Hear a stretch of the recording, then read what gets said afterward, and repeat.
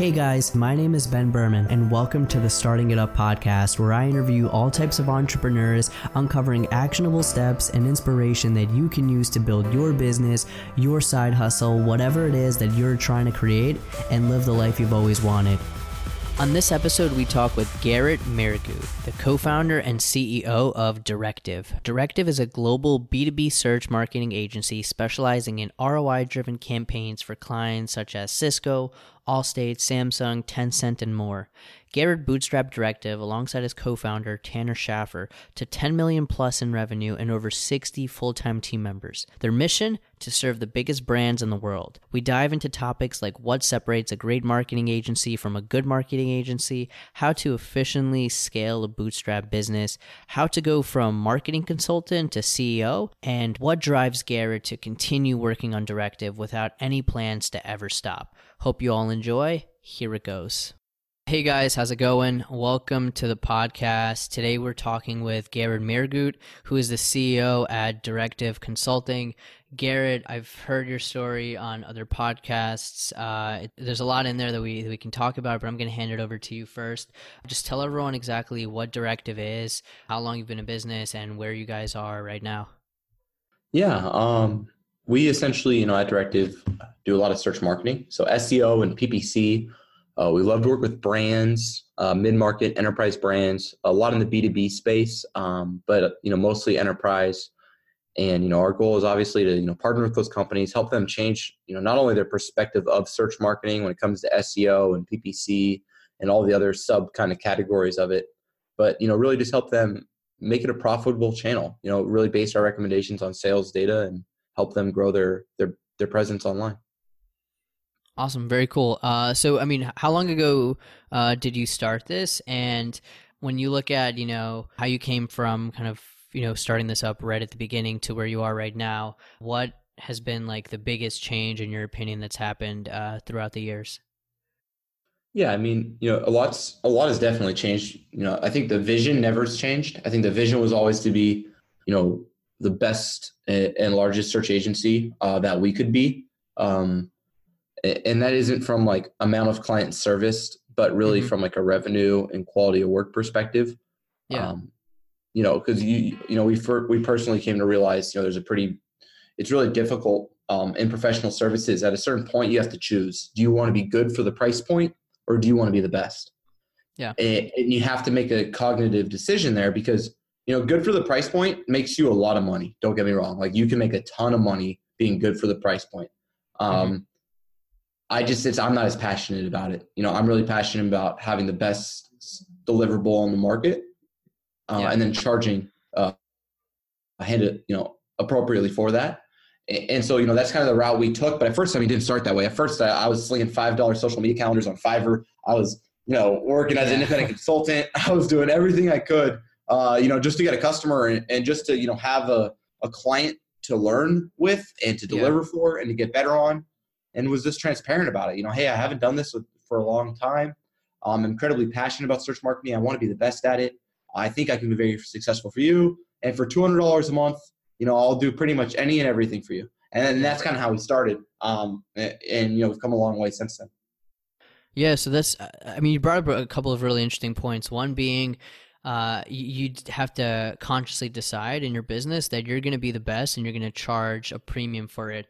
And I think one of the really difficult aspects about that is that, correct me if I'm wrong, but I imagine, you probably had some customers along the way who, when you reach that point and, maybe they couldn't, you can't really, no one could be paying you $200 a month anymore. Eventually, at a certain point, you start to realize that you need to really increase what you're charging. I feel like that's definitely a difficult point that a lot of people don't necessarily think about, because right when you're starting off, you just want any money. But when did you in particularly realize that my services are worth this much and I need to start charging more? I was in an Uber and talking to a guy, and he was talking to me. It's probably a more accurate way. I'm not as talkative sometimes, but he was talking and, let me know he was in SEO. And I'm like, I'm in SEO. And, we talked about SEO for a while. And, I knew he didn't necessarily have the same passion for SEO or maybe even the same desire to be great at SEO. And so, it was just a different, like we had different kind of perspectives on search and different kind of focuses and goals. But I wanted to know how much he charged. So I asked him, hey, if you don't mind me asking, like, how much do you kind of charge on average? And he said $2,000. And my average client at the time was like around 400. Yeah. Wow. And I was like shell shocked. I'm like, this guy doesn't know anything and he's charging $2,000 and I'm over here busting my butt. And yeah. I'm like trying to be the best. I'm like publishing for every thought leadership, place in the industry. I'm doing all these tests and I'm publishing all this stuff and I'm going to the conferences and I'm speaking and I'm charging what? And so I was like, okay, I gotta charge more. It's really scary though, when you're getting started to charge a lot. You're nervous. You're like, okay, well, what if everybody says no? Yeah, I feel like you also might feel like a bad person in a way, like overcharging someone. Yeah, I don't know. Because you haven't necessarily been doing it so long that you're 100% confident that you're going to back it up every time. Sometimes like, what if this happens or with that? But I think you have to take that leap and you have to try to build the company you want, not the company you have. Awesome. Yeah, I mean, and just from my experience, started like working with or just interacting with many different marketing agencies, digital marketing, SEO, and everything under the sun. And I've been noticing like the vast majority of companies out there, and this is kind of obvious, but they're either like par or subpar.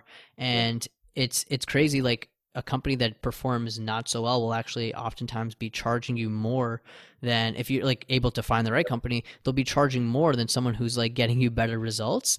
And the reason they're able to like make those sales and get customers just because they're better at acquiring customers. And that's, entirely separate skill. But it looks like from your perspective, you realized that early on and then decided I need to extract the correct amount of value. And that's awesome to see. So I think one thing that's really interesting is that you've been talking about how you're super passionate about SEO, about search. Where did that come from? Because it's not, I don't know how to say it. It's not like something that, typically people are like super passionate about. You know what I mean? It's not like I want to, like change the world by doing that. Like you can in a way if you're helping companies that are doing those types of things. You know what I mean? So it's not like it's not, my passion doesn't come from the practice of the medium. My passion comes from trying to be the best man I can be, and part of that comes down to being great at what you do for a living. And for me, I'm passionate about succeeding for people and helping their businesses grow. And I recognize that at my age, the area where they perceived I had more knowledge than they did was the internet. And so I just went out and learned it. And then once I was learning digital marketing, I figured SEO and PPC had the highest ROI and were the most attributable to pipeline and revenue. So I decided to become the best I could be at those. And it was just kind of a daily grind, where I would say essentially where I would learn, engage, create. And if I could learn something new every day and engage with it through practice, through comment, through just contributing or executing upon, I could create more value for myself and for my customers.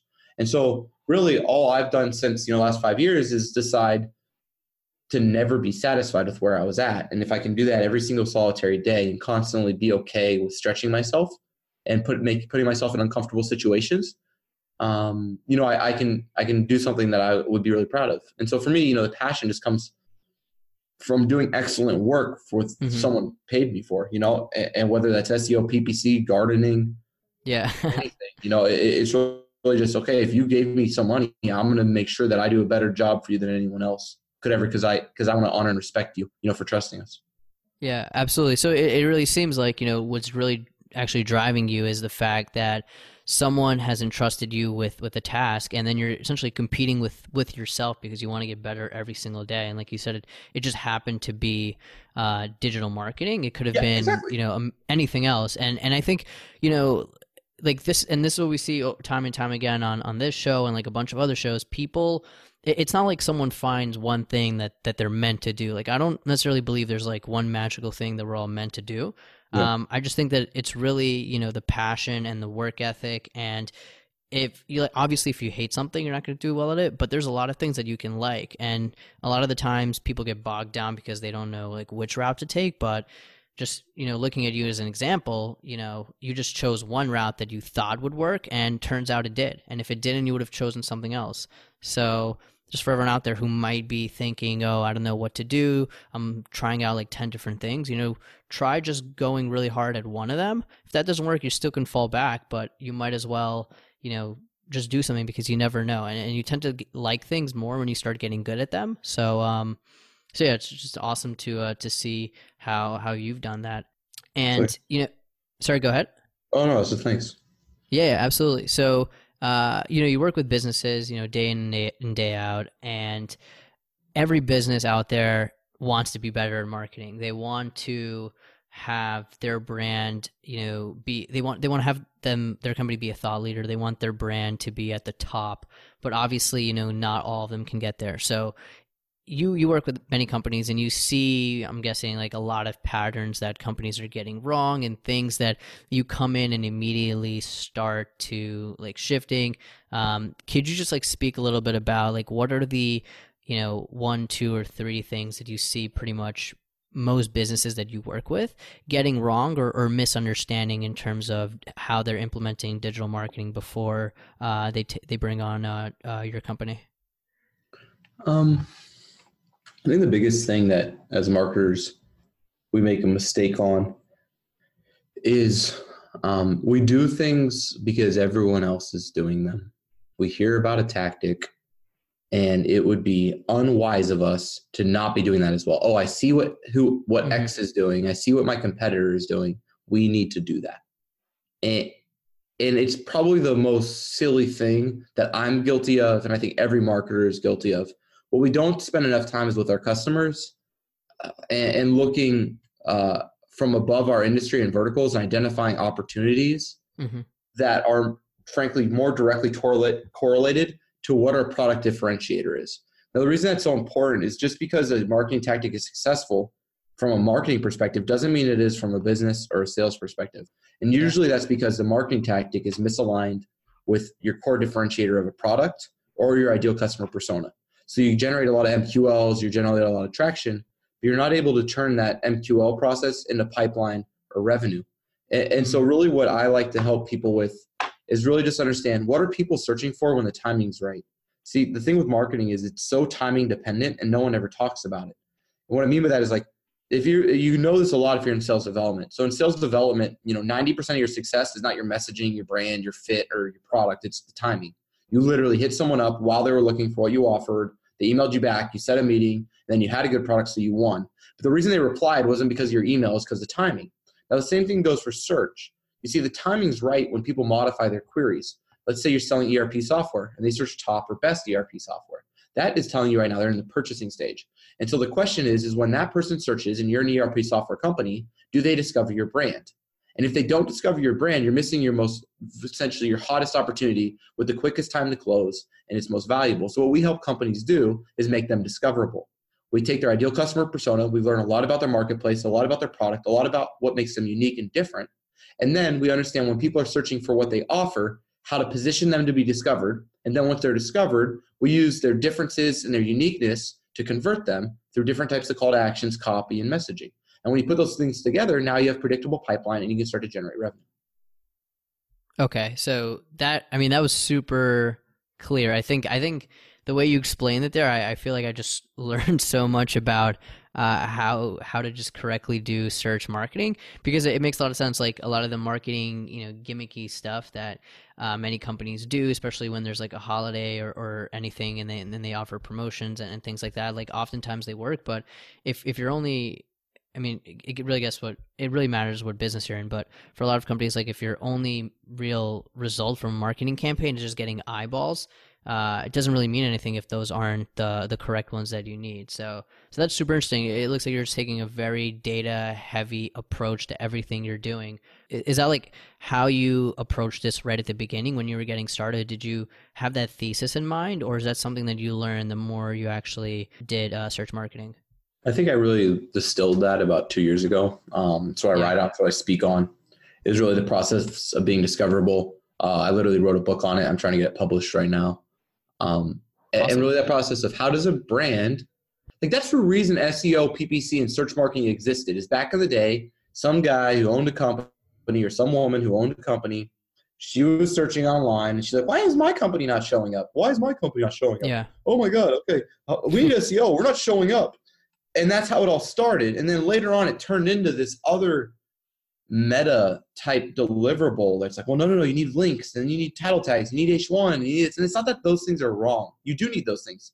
Those things are a huge part of it. But we kind of lost the essence. What I can tell you is I can't tell you how many SEOs and PPCs and search marketers I meet who are so obsessed with the next tactic that they haven't fully understood positioning. And really, marketing is 1000% about positioning. Like, are you discoverable when people search, and when what they find, are you different than everything else? Not just better, because you can't have a gross profit margin on better. You have a gross profit margin on different. The people have a very low marginal percentage they're willing to pay for better. People have a high marginal percentage they're willing to pay for different.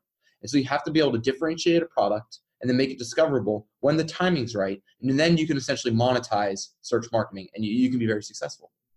Wow. So yeah, I mean, that's super interesting. So one of the things I'd love to get your thoughts on, because this is always something I've just been super curious about, especially when I'm using Google.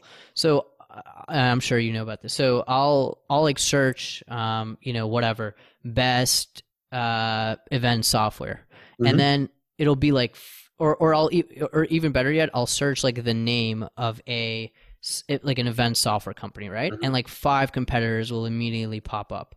Yeah. What is your thoughts on that? And I think that's more recent. Like, that's only started happening in the last like few years. Just like, what is that? Is that effective? How is that working in the industry? Just what's your thoughts? There is no worse performing campaign than competitor poaching, as a general statement. Now, there are some people and some brands who have been able to do certain things well. But in general, there's nothing that performs worse than competitor poaching campaigns, in my opinion, from a cost per acquisition standpoint. And even a cost per opportunity or cost per deal standpoint if you integrate it into sales data. Now, can you use something like an RLSA to then show your ads on competitor pages if they've already viewed your website, lower your CPA, and then do that more creatively? Sure. Can you build an interactive page that allows them to truly compare your product against theirs and it's really good? Yeah. Is that what most people do? No. They throw up, a crappy ad on somebody's thing and thinks we'll poach them. And then the truth is those campaigns across our whole portfolio always underperform compared to campaigns that are going after essentially a new buyer, not a buyer who already has essentially some type of brand awareness or affinity to a competitor. And so I would not recommend that. I also wouldn't recommend branded search ads. I don't like them. I don't think they're good. I can't tell you how many clients we've run tests with where we stop spending on branded and we just allow that traffic to reallocate to direct or organic. And we did that for a very, very, very large enterprise software company who's international and global, and they only lost 2%. And we were able to take $250,000 a month that they're spending on their name and go put that essentially into new business. So, there's a lot that goes into there. Now for me, like I'll do branded search ads on Directive because I don't rank number 1 for Directive, because I do rank number 1 for Directive Consulting. So I don't try to do branded ads there. But if I don't, like a client's not ranking number 1 for their name, of course it makes sense. But like just throwing your ad up there on top of your organic result doesn't make sense. And then throwing an ad up there just because other competitors are bidding on your ad, let them be dumb. Let them waste their money. It's a blessing. You're still like literally their click-through rate on those ads, I can tell you right now, is going to be less than 2 to 3%. And so you're still getting 97% of the traffic. Let them have 3% at an unreasonable CPA because they're not going to have any brand intent. They're going to have low quality scores. They're going to have high cost per clicks because people weren't searching for them. They were searching for you. And so, you let your competitors waste their money. It's fine. Let them try to play some silly game. It's not going to change your business or it's not going to hurt you. That's fascinating. And I think it's like most people don't realize like how much thought and process and like engineering and just, thinking goes behind everything they look up. And it's very easy to forget that. But I'll like, notice things like that and then always wonder, why is this happening? And to kind of build off of what you said or to support it, I hate seeing like if I search for one company and like 5 others show up, I will never click on those just because like, first of all, it's not what I was looking for, but also, just seeing them sponsored at the top. I don't know. I don't know why. I just prefer an organic result on search, and I think Yeah. I don't know. I don't know why that's the case. I So just do feel like for me, 97% of searchers. Yeah, so the average click-through rate still just like 2 to 3% on ads. And then competitor ads, I don't have the average click-through rate off the top of my head. But they're not your most successful campaigns by any means. And so, it's really more ego-driven, whether it's, we want to go take our clients or cut our competitors' clients, or, we don't want our competitors to steal our clients. It's usually more emotionally driven than strategically driven. Yeah, and I feel like that's how you make mistakes when you're not thinking about things strategically and with actual numbers, and you're just kind of going off the cuff. Sometimes it works, but a lot of the times it doesn't. So, so you had mentioned that you are working with some major corporations. This is something I'd love to dig a little bit deeper into, because when you're getting a startup right off the ground, in your case, it's just you doing digital marketing for pretty much anyone you can find.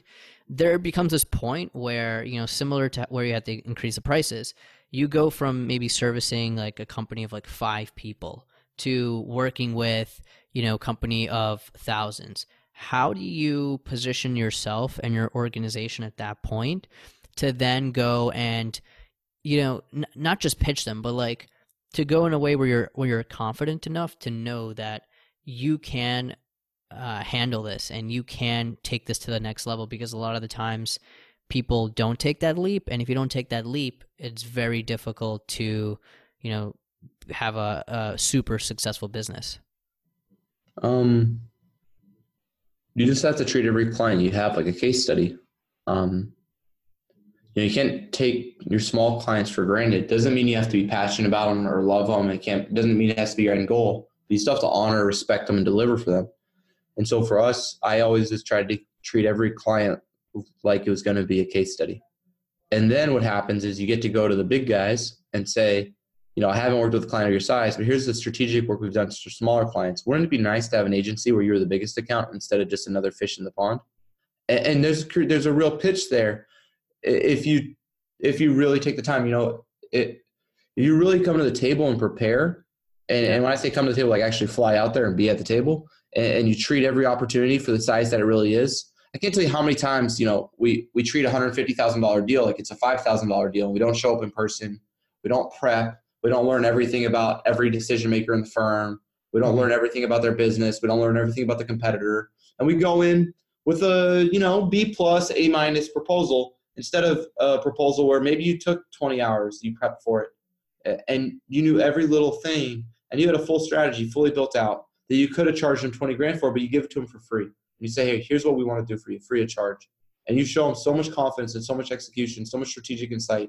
You spent so much time prepping for the proposal, asking the right questions. You're perfectly aligned. You show up, and then you undercut the big guys, and you go get some new accounts that are large. It's not impossible. You just have to, you have to be able to bring in and prepare and act like you've been there before. Gotcha. Yeah. I mean, yeah, you said it. You said it perfectly. Like, it's impossible to know until you're in that situation. So I'm not gonna sit here and be like, oh yeah, this is what you have to do, but essentially, like, it might seem that, this opportunity might not be the biggest, or maybe this opportunity is bigger than what you expected, but you always have to put your A game, because if you don't, it's going to be clear to everyone else. And if you don't, then your team isn't either. And, one of the things that you are really kind of big on internally within your company, and you speak a lot about, is the people behind you and your team. So you're a company now with over 60 employees. You're in how many different cities? I think I saw like 4 or something, right? We have a lot of different like remote offices. We have 2 fully staffed offices, one in the Austin, Texas, and then one in Orange County, California. And then we have other offices that allow our team to be really flexible,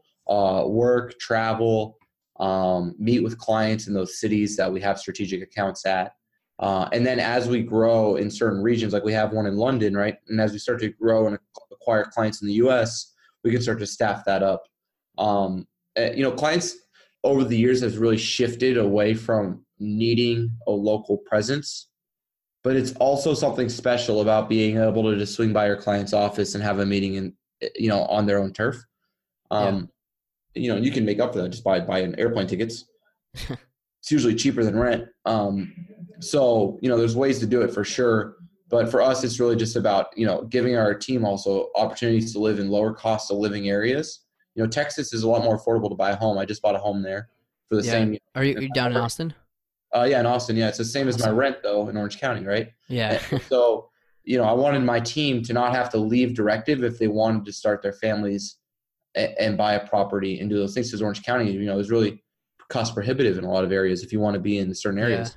Yeah, I'm in New York. I definitely get that. So another follow up on that would be, you know, when you scale up this business and it goes from just being you and maybe a core group of people to my co-founder, your co-founder. How, like, when you start expanding, this is a very, you know, it's a service business. You're providing a service, then you have to maintain a certain level of quality. How do you make sure that you maintain that when you start scaling and hiring new people? Because you're pitching to the companies, whether, you know, some of them, the accounts are being taken over by other people, some of them are new accounts. How do you maintain that quality level and not let it, you know, decrease in any way and even improve actually? You don't. You know, at first you're not as good as you were, but you can become better. I think what happens is at first, professional services firms, when they first start to scale, have a raise the floor mentality. So what that means is they create tons of systems, tons of process, tons of procedure, and everything is systematized. Everybody does this, and kind of, you know, when they try to get to like 1 million, and everything becomes, you know, they have Asana checklists, they have all these checklists, just like we kind of have. But the problem is, you know, when you start doing that, is you really, really limit your ceiling, and you start to do really cookie cutter work with great intentions, and you still get good results for people. Don't get me wrong. It's not like that approach gets you bad results, but you start to limit the upside of your top performers and your most creative individuals and the upside for your accounts. You also, though, expose yourself to some downside. And so you have to kind of learn to find this balance between systems and procedure and kind of, you know, your processes as well as your creativity. And there is no way to find that without going through some crap. And I wish that wasn't the case. I mean, maybe now if I redid it, obviously I could avoid a lot of that. But when you're just starting out and you're learning it all for the first time, you know, it happens. For me, I always just trusted my team. I really do. I've never been the one to even do the work really in the history of this company. That's not really how I ever envisioned my role in it. And I only like to do my vision, and I only like to do things that I think are going to be better tomorrow. And I really try to avoid today and really avoid yesterday. And so really, you know, the way I built it was always, where do I want to be tomorrow? You know, and where I want to be tomorrow right now is to do world-class search marketing for the largest brands in the world. And so that's what we're building. And so you have to build that, but you can't confuse it. You got to be okay saying no to everything else and whatever that means. But if you have a conflicted vision, if you have a half-assed vision, you know, you're not going to be able to accomplish it. You have to be fully committed to the dream that you have and then execute flawlessly. And that doesn't mean you're not going to fail. It just means you stay committed and you take the necessary steps to get there, and you build a different organization. And, you know, that's kind of what I've always tried to do is, you know, build what I wanted tomorrow and focus a little less on today. Gotcha. Powerful stuff. So when you look at tomorrow and, you know, maybe a few years into the future, where do you see Directive? Do you see this as something you're still going to be leading and taking kind of, you know, all the way as far as it can go? Or are you starting to think, are you waiting for a moment where, you know, you can maybe say this thing can run on its own and you're going to go off and do something else? Where's your head at in that regard, if you've been thinking about it? Oh yeah, no. I mean, no company runs itself. That's the biggest lie. So no, for me, it's about driving this vision and being the best search marketing agency in the world. So I could see us, you know, with a lot fewer accounts than we even have today. I could see us working, you know, with maybe only 50 accounts, only 60 accounts. But the biggest ones. Every one of those, exactly. And we have essentially offices in every one of their locations throughout the world. And we're a core integral part of why they're successful, and we're supporting their team. We're partnering with them. We're humbly listening to them, but simultaneously confidently driving strategy and helping make sure they execute and prioritize effectively. And yeah, that's where I see us as more of an Ogilvy model instead of some agency you never heard about.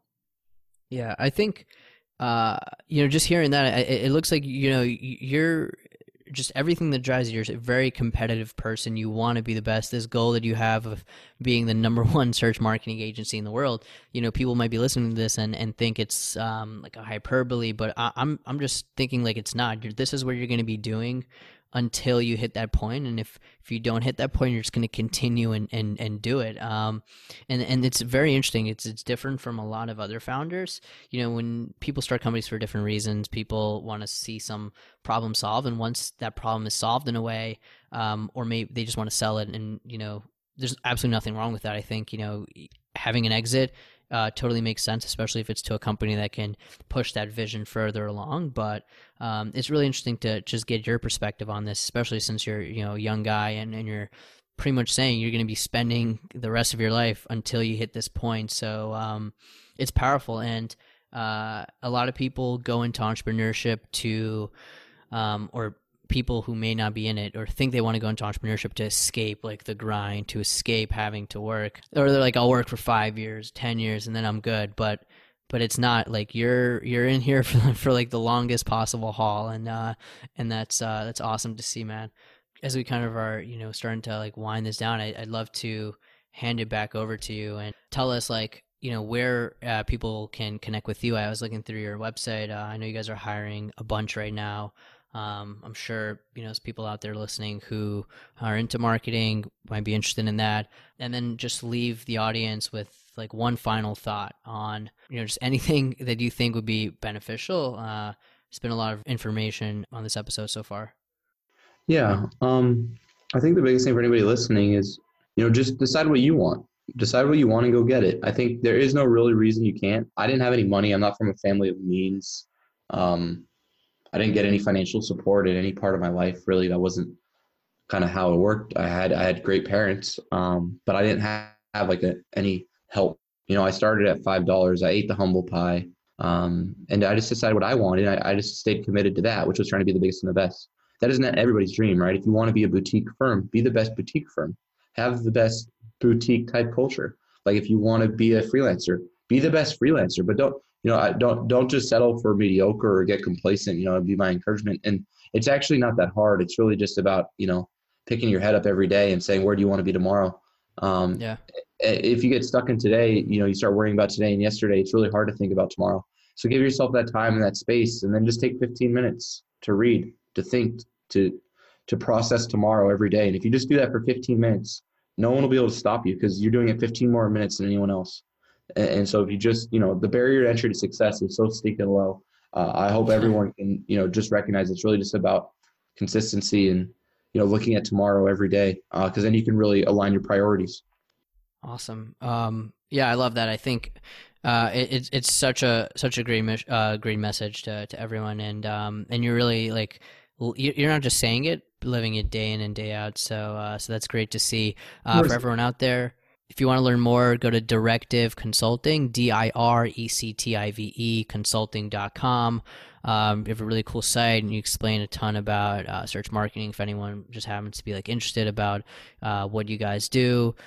And just looking through this, you actually like learn a lot, and that's one of the things that's that just shows that you and your company do quality work in a way. Like you don't have to get a proposal, you don't have to actually see. You can just go on case studies, you can go to the resources, you can see what you guys are saying, and it's a very simple way to just differentiate yourselves from a company that might have like a few quotes and just not really tell you what they do at all.